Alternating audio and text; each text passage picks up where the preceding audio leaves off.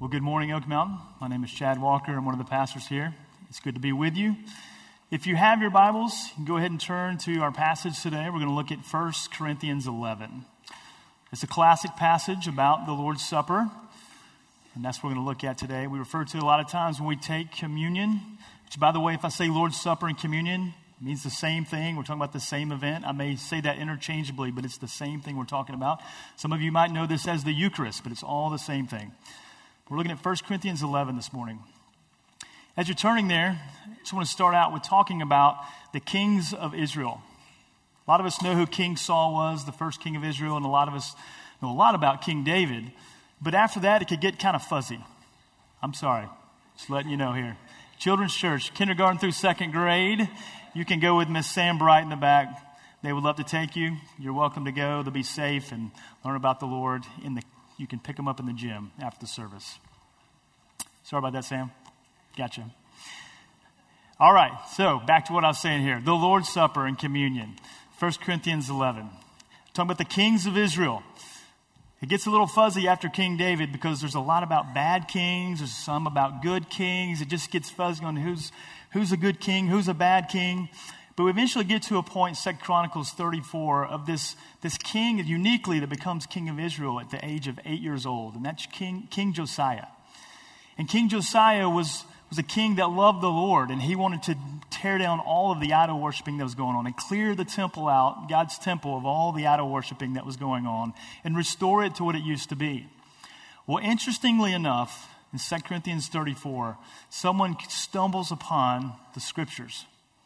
The scrolls, the Torah, the 5 first books called the Book of Moses were just kind of undusted and uncovered. They didn't even have them at the time, believe it or not. And they find them. And they eventually get to King Josiah, and he tears his clothes. He's so upset that the scriptures have come to this sort of desecrated place. But it goes on to talk about in the next chapter, of all the things in reading the scriptures, what does King Josiah do? Well, one of the things he does is he immediately reinstitutes the Passover. It's such an important thing as he reads the scripture to see this is very important to the identity of God's people to celebrate this beautiful thing called Passover. The Lord told them to do that back in Genesis 12 and with the miraculous 10 plagues that happened. And as they left, God told them in Exodus 12 to do this as a memorial so they can remember what God has done for them. And the reason I'm telling you this is because in some ways today, not that we have forgotten the Lord's Supper or communion, but there's ways in which the dust and busyness in life can kind of stack on top of things sometimes. And it causes us to pause and take time to rediscover what we know is important. And the Lord's Supper is one of those things. It's not that we've lost it, but it's good to take time to rediscover these special things that the Lord gives us. And one of those is the Lord's Supper. It's great in the fact that the Lord gives the church 2 specific things in which we get to participate in that we call sacraments. And that is baptism and the Lord's Supper. The baptism is something that only happens one time, but the Lord's Supper is something that gets to happen continually until Jesus returns. It's something we all get to participate in as his people and how it renews us and it gives us strength. As Bob talked about last week, the means of grace is a way in which God pours out his grace and ministers it to you, not because you've earned it, not because this is something that you did to get to have it, but it's just special. He's consecrated this sacrament. It comes from a Latin word of mystery. It's mysterious that the Lord would use such a thing as this to pour out his grace in a way to sustain you and to nourish you and to give you what you need in this life as a believer. It's an amazing promise that God gives us this, but it is a mystery. It's a sign and a seal. You've probably heard this before, but the Lord's Supper is a sign. It's like the road signs telling us up ahead what's coming, in the same way that the bread is a sign that points to something even better, and that points to Jesus' body, which was broken for you. And then we see that also the cup is a sign. It represents something else. It's not the cup that's important. It's the sign of what it points to, and that it's Jesus' blood that was shed for you and for me. It's an amazing thing. It's amazing signs to consider that this is what God wanted us to do, to observe together, to partake together, to participate together because we are his body, and we get to commune and fellowship together in this sort of way. It's a visible form of an invisible grace. It's a visible words of God that we get to be a part of. Now, fortunately, we have a long runway between now and when we take communion in a few minutes to think on and prepare our hearts for this time to take communion together.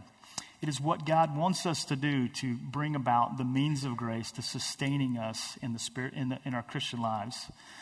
But so that we don't get lost in the shuffle of being a busy Christian or things that are going on. We worship in a large church. There's lots of things happening. We've just we're on the heels of VBS and so many other things. But let's rediscover these important things that God gives us, such as the Lord's Supper, that we get to participate in together. So if you don't mind, please stand with me if you can as I read the words of 1 Corinthians 11. Starting in verse 23. For I received from the Lord what I also delivered to you, that the Lord Jesus, on the night when he was betrayed, took bread, and when he had given thanks, he broke it and said, "This is my body, which is for you. Do this in remembrance of me." In the same way, he also took the cup after supper, saying, "This cup is the new covenant in my blood. Do this as often as you drink it in remembrance of me. For as often as you eat this bread and drink the cup, you proclaim the Lord's death until he comes. Whoever therefore eats the bread or drinks the cup of the Lord in an unworthy manner will be guilty concerning the body and the blood of the Lord. Let a person examine himself then, and so eat of the bread and drink of the cup. For anyone who eats and drinks without discerning the body eats and drinks judgment on himself. That is why many of you are weak and ill, and some have died. But if we have judged ourselves truly, we would not be judged. But when we are judged by the Lord, we are disciplined, so that we may not be condemned along with the world. So then, my brothers, when you come together to eat, wait for one another. If anyone is hungry, let him eat at home, so that when you come together, it will not be for judgment. About the other things, I will give directions when I come. May the Lord bless the preaching and hearing of his inspired, infallible, inerrant, and authoritative word. This is God's word. He gave it to us because he loves us. And he also has given us this incredible, beautiful, mysterious sacrament we call the Lord's Supper. Let us pray. Father, we thank you for this time. Jesus, we thank you that you willingly gave up your body and let your blood be shed on our behalf. Father, we pray that you would bless this time. Holy Spirit, please come to this place today and pour yourself out generously, that we might see you and behold you in your majesty and your wonder, and that also you might nourish us and sustain us and build us up spiritually as we so desperately hunger and thirst for. And we pray this in your name. Amen. You may be seated. So I don't know if you're like me, but there was a time where I would sit in the pew and we would take this communion, and I would think, what are we supposed to do right now?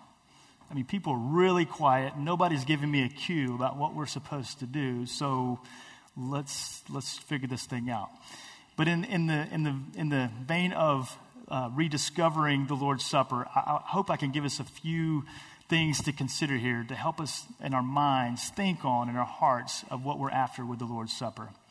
The first thing I want us to look at today is to look back by remembering his death.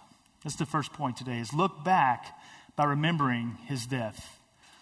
What do we think about when we're taking communion? The first one is just remembering. We can look back and consider that Jesus' death was for us. He tells us two times in verse 24 and 25 to remember, do this in remembrance of me. Do this in remembrance of me. If you grew up in a good Baptist church, there would be the communion table up front, and it would say, "This do in remembrance of me." It's imprinted on there. This is what we do. There's a memorial service part of communion that takes place to remember what Jesus has done. And that's important. It's true to remember what Jesus has done for us. So if you can imagine the scene here, let's paint the picture for a minute. Jesus in the upper room with the disciples, and they're having this Last Supper. First of all, let me say it is nothing like Leonardo da Vinci's picture that he's famous for. They're not sitting in chairs. They're probably on the ground or sitting on some low couch kind of thing, reclining as they eat this meal together. So just trying to paint the picture a little bit. But when they're sitting there at the meal, it's just so important what's happening here. He's saying, don't forget me. Wouldn't it be kind of weird that he has not even died? He has not even been crucified. He's not even been portrayed, yet he's talking about it. And he's already saying, remember me. Don't forget me. It's the foreshadowing of what's about to happen. It's going to rock their world a day later on what's happened and shake their faith. But Jesus is already setting the stage for what's going to happen here. See, the context of this meal and God's good providence that Jesus is having the Last Supper is happening during the Passover. It's amazing to consider the timing of Jesus dying happens during the Passover. Jesus is at a Passover meal. He's having a meal with his disciples. You can imagine that upper room there. He is taking the bread, the unleavened bread. Matter of fact, Deuteronomy 16 calls it the bread of affliction. It's the affliction of the Israelites referred to in Genesis 16. But now, here's our Savior. The bread of affliction. That was his affliction. That was for you. It's an amazing thing to consider. This bread of affliction was for us. And it's reflecting on the memorial part of this Passover. It's an amazing thing. The other thing to consider here is there could have been a sacrificial lamb they were eating on. King Josiah in 2 Chronicles 35, the Passover that he instituted was an amazing meal. There were thousands of lambs and bulls that were slaughtered and invited all of Israel to come together to have a feast all together. It's an amazing picture. And so it's interesting if you understand or know a little bit about the sacrificial system of Israel, how lambs were a peace offering to God for our sins. And yet the Passover, well, any kind of sacrificial animal that was sacrificed there, you weren't supposed to eat it. That was for the priests and for the Levites. But during Passover is this one exception, that this is the one time that the people can eat of the sacrifice. They can eat of the lamb. So here's Jesus with the disciples. Not only is there bread, not only is there a cup, but there's a lamb that's before him. And the imagery of this has to be so beautiful to consider that here's the Lamb of God. This is Jesus himself. They're feasting on the lamb. They're breaking the bread. They're drinking the cup. This is the Messiah. This is John 1, where John the Baptist sees Jesus coming down to be baptized, and he says, "Behold, the Lamb of God who takes away the sins of the world." See, John the Baptist knows who Jesus is, that all of this was to be the sacrificial lamb for you and for me. That is the context of the Passover that's happening. This is the Lord's Supper, the Last Supper, how it's happening here. Verse 24, he gave thanks and he broke it, saying, "This is my body for you." This is the way in which he wanted us to understand it. This is the sign. His body, which was broken, was for you and for me. And that is such good news. It's so good. And he goes on with the cup and talking about, this is the cup of the new covenant of my blood. He's taking two things from the Old Testament and putting them together. In Jeremiah 31, God says that he will establish a new covenant after they come out of exile, where his Spirit will be poured out and he'll give us a new heart. And it's also with Exodus 24, where you see that God had invited and called up Moses and the elders to come up to the top of Mount Sinai to renew their covenant with each other. God wanted to renew his covenant with his people. And then Moses comes down from the mountain, and before all the people, he takes the blood and he sprinkles it on the people. So there's a sprinkling of blood that's on the outside of the people as they ratify this covenant with God. But we are in a new covenant. With Jesus, it's not just a covenant on the outside, but here's a covenant of my blood that we can ingest. And it nourishes us. And it gets inward and it gets deep and it does something to us. And Jesus is saying, this is the new covenant of my blood. It's not just splattered on you. It didn't just cover the doorpost. But this is something you take and you receive it and you ingest it. And this is good. But remembering is an important thing. It doesn't always come easy to us. There's things we have to do to intentionally remember. That's part of the reason of the Passover, is to remember continually what Jesus has done, remembering his death. I remember this when after 9/11 happened, all the bumper stickers and things on TV of 9/11, never forget, never forget. That's just an important thing that we don't ever want to forget that. It's an important thing in life. We do this for things that are important to us. This is why we take a moment of silence at a sporting event. It's why we take so many pictures on our iPhones and pay Apple so much money to keep up with our pictures for us. But we want to remember the things that happen in our life that are important to us. But it's an intentional act, right? It's something we have to do. Well, the Jewish Passover celebrates what's called the Seder meal. Some of you may have been a part of this before. It's a significant meal. If you've ever been a part of it, you would understand what I'm saying, hopefully. And if you haven't, I encourage you to be a part of one. But at the Seder meal, at the end of it, there are several cups of wine that are passed throughout the meal. But when it gets to the end of the meal, there's a last cup that gets poured, and it's set in the center of the table. And then the kids are asked to go to the door and see if the prophet Elijah is here. So they do, and they go, and they look, and they don't ever see Elijah the prophet invariably. So they come back and say, we don't see him. And they say, next year in Jerusalem. But that cup on the table that's still sitting there never gets drank. Because that's for Elijah. Because he's the one that's supposed to usher in the second Exodus. But he never comes. For thousands of years or hundreds of years since King Josiah leading up in this tradition to Jesus coming, it's in that context that he holds up that cup. He says, this is the new covenant. I am the one that's ushering in the second coming. I am the one ushering in the second Exodus. It's such good news to know the context and the richness and the imagery of what he's saying there that's happening at that time. So let us not forget that. So do you see the same glorious story being retold by Jesus even today as we take the Lord's Supper? Do you remember?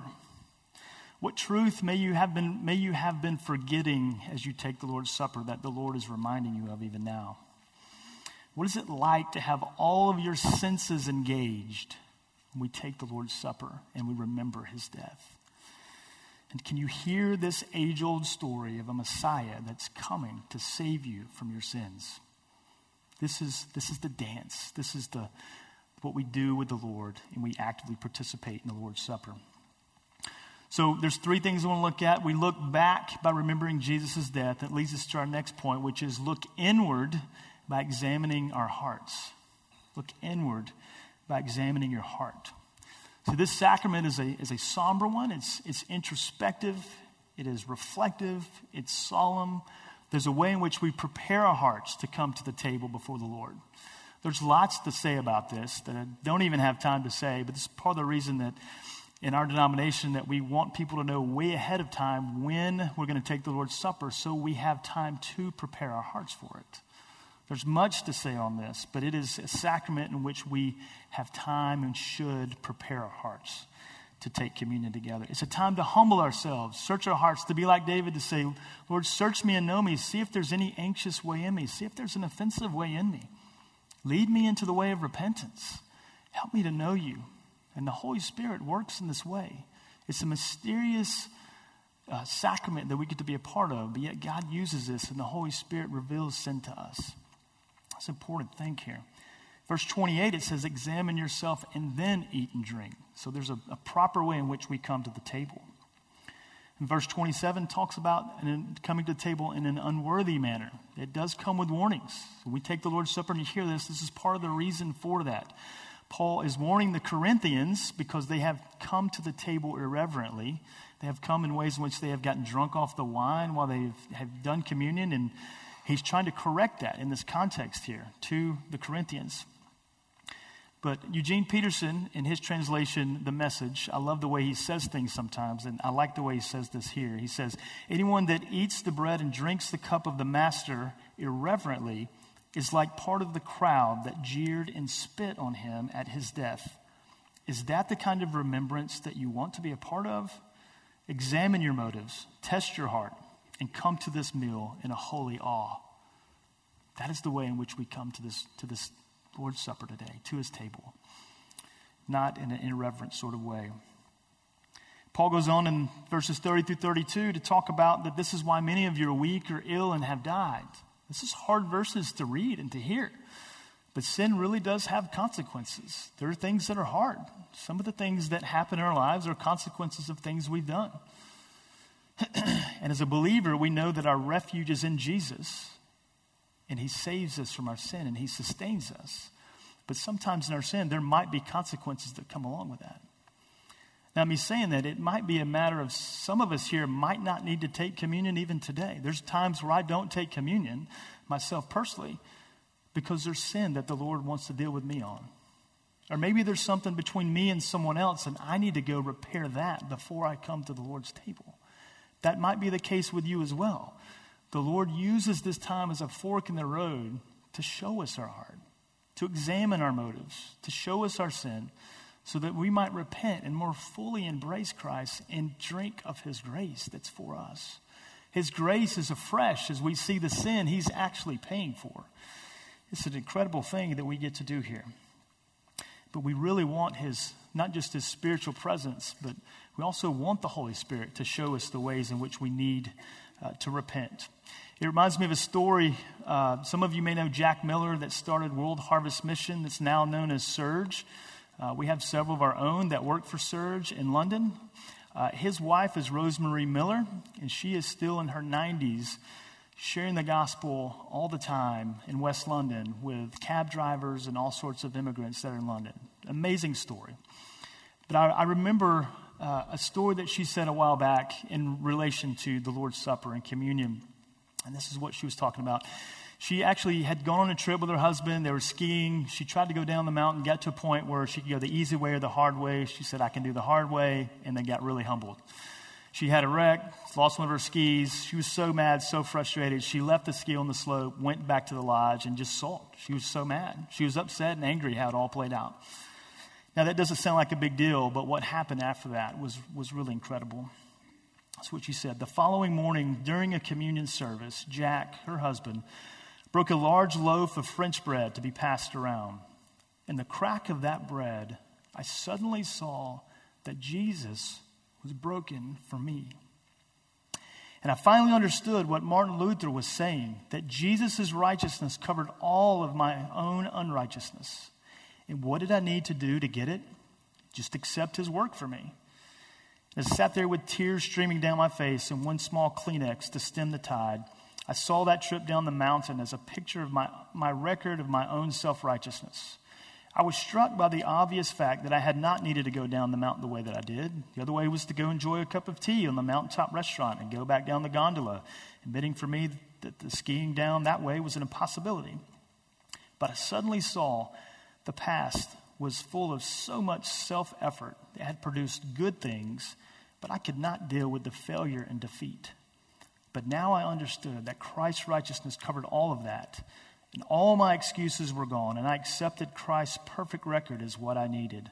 All of my self-righteousness had made me a spiritual paralytic, but Christ's righteousness has brought me peace, and God has reached into my life and dealt with my most fundamental sin.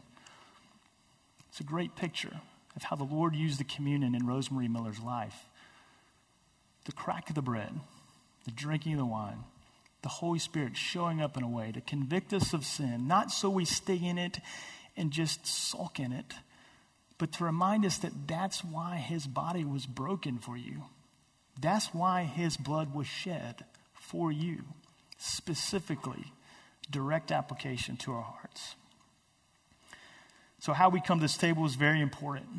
So I have to ask you, is there sin that the Lord is dealing with you on? Is he putting his finger on something that you're holding back that he needs to deal with you on? Is there something between you and someone else that you need to deal with first? These are good things to deal with. These are the proper ways in which to deal with them. And ultimately, how are you experiencing that his grace is more refreshing and comforting to you in light of all that? Because that's what this table is for. It is a very good thing.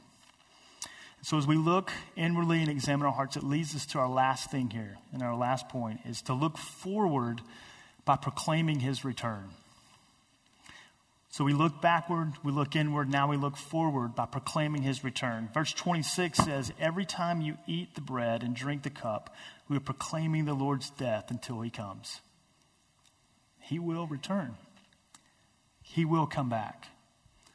What a great promise that is. He will come back. Matthew 26, in Jesus' own words of the Lord's Supper, this is what he said. I tell you that I will not drink again of this fruit of the vine until that day when I can drink it new with you in my Father's kingdom. What a great promise that is. I want to drink it with you. This is going to happen again face to face with Jesus. It's not mere outward religious routine and thing to do. This is a sign It is a shadow of the reality to come. Jesus will return. And he wants to have this wine and he wants to have this bread with you. It's an amazing thing to consider. We see that Jesus came back with his disciples after his resurrection, and he did this very thing. He prepared a meal for them by the side of the water after they fished. That's what he wanted to do with them. And hastening his return, for him to come back, is done really two ways. Two ways in which we proclaim him. It's done by actions, it's done by words. We get to be a part of that with our words by hastening his return as we share the gospel with people. We share the good news of the gospel with people that we know that may not know him. If you're here and you don't know Christ, I hope you hear that good news. That his body was broken for you. His blood, it was shed for you.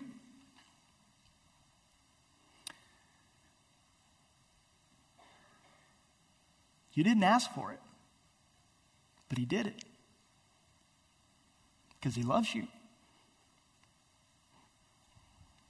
because he's gracious, because he's good. So I hope you can hear that him hanging on the cross was for you. It was for me. It was for our sin that put him there.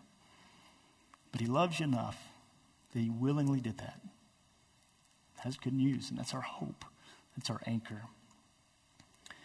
So we not only proclaim him with our words in hastening his return, but we also proclaim him in this action of the Lord's Supper. We get to participate and model to the world that this is what it's like to dine with the King. We get to participate in a fellowship in a unique and special way. We get to demonstrate how the gospel plays out. I mean, consider it. You're passively right now listening to me, not moving, not really doing a lot. But here in just a moment, you're going to be an active participant in worshiping the Lord. You're in the pew, and someone is going to bring to you the elements of the Lord's Supper. And you didn't ask for it, and you don't have to pay for it. There's nothing you have to do, and it is brought to you freely. And what do you have to do, really? Nothing. You take it for yourself. That's it. Take it into your possession. And as you take it, you get to ingest it. And as you ingest it, it nourishes your body physically as a sign of what he does to you spiritually. It's amazing to consider how this sacrament works.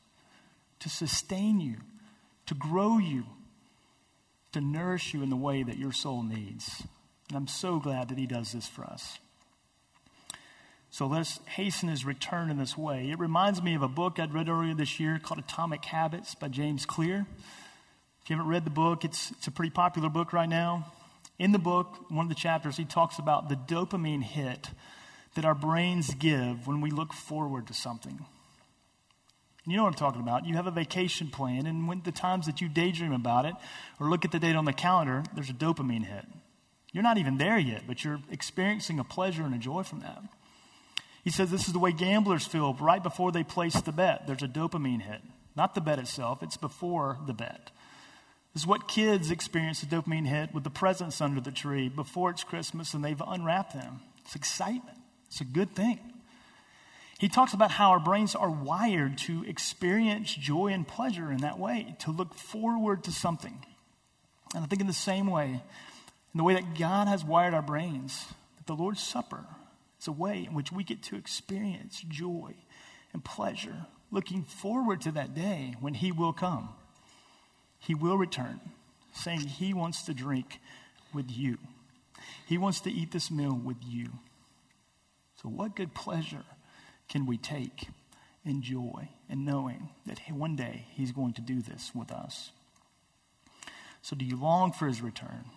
Do you long and ache and in touch with that longing there that you might not just experience him spiritually in these elements, but finally one day see him face to face? I hope you do. I hope that's our heart this morning. So with that, we're going to transition to the actual time of communion now.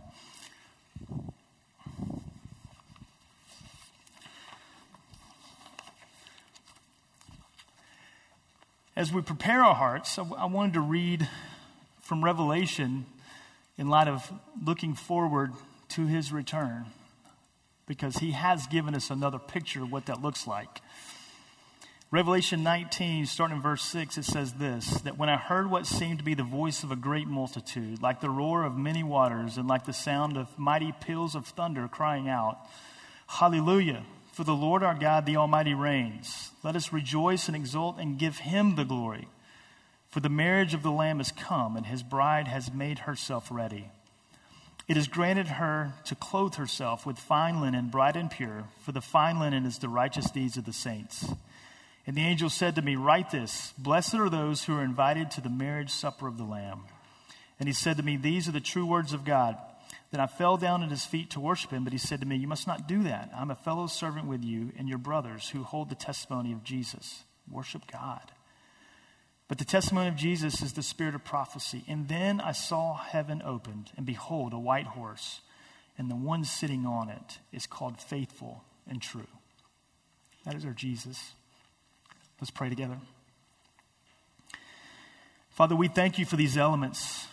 We thank you that you have given us such beautiful, mysterious, and wonderful pictures of your body and your blood.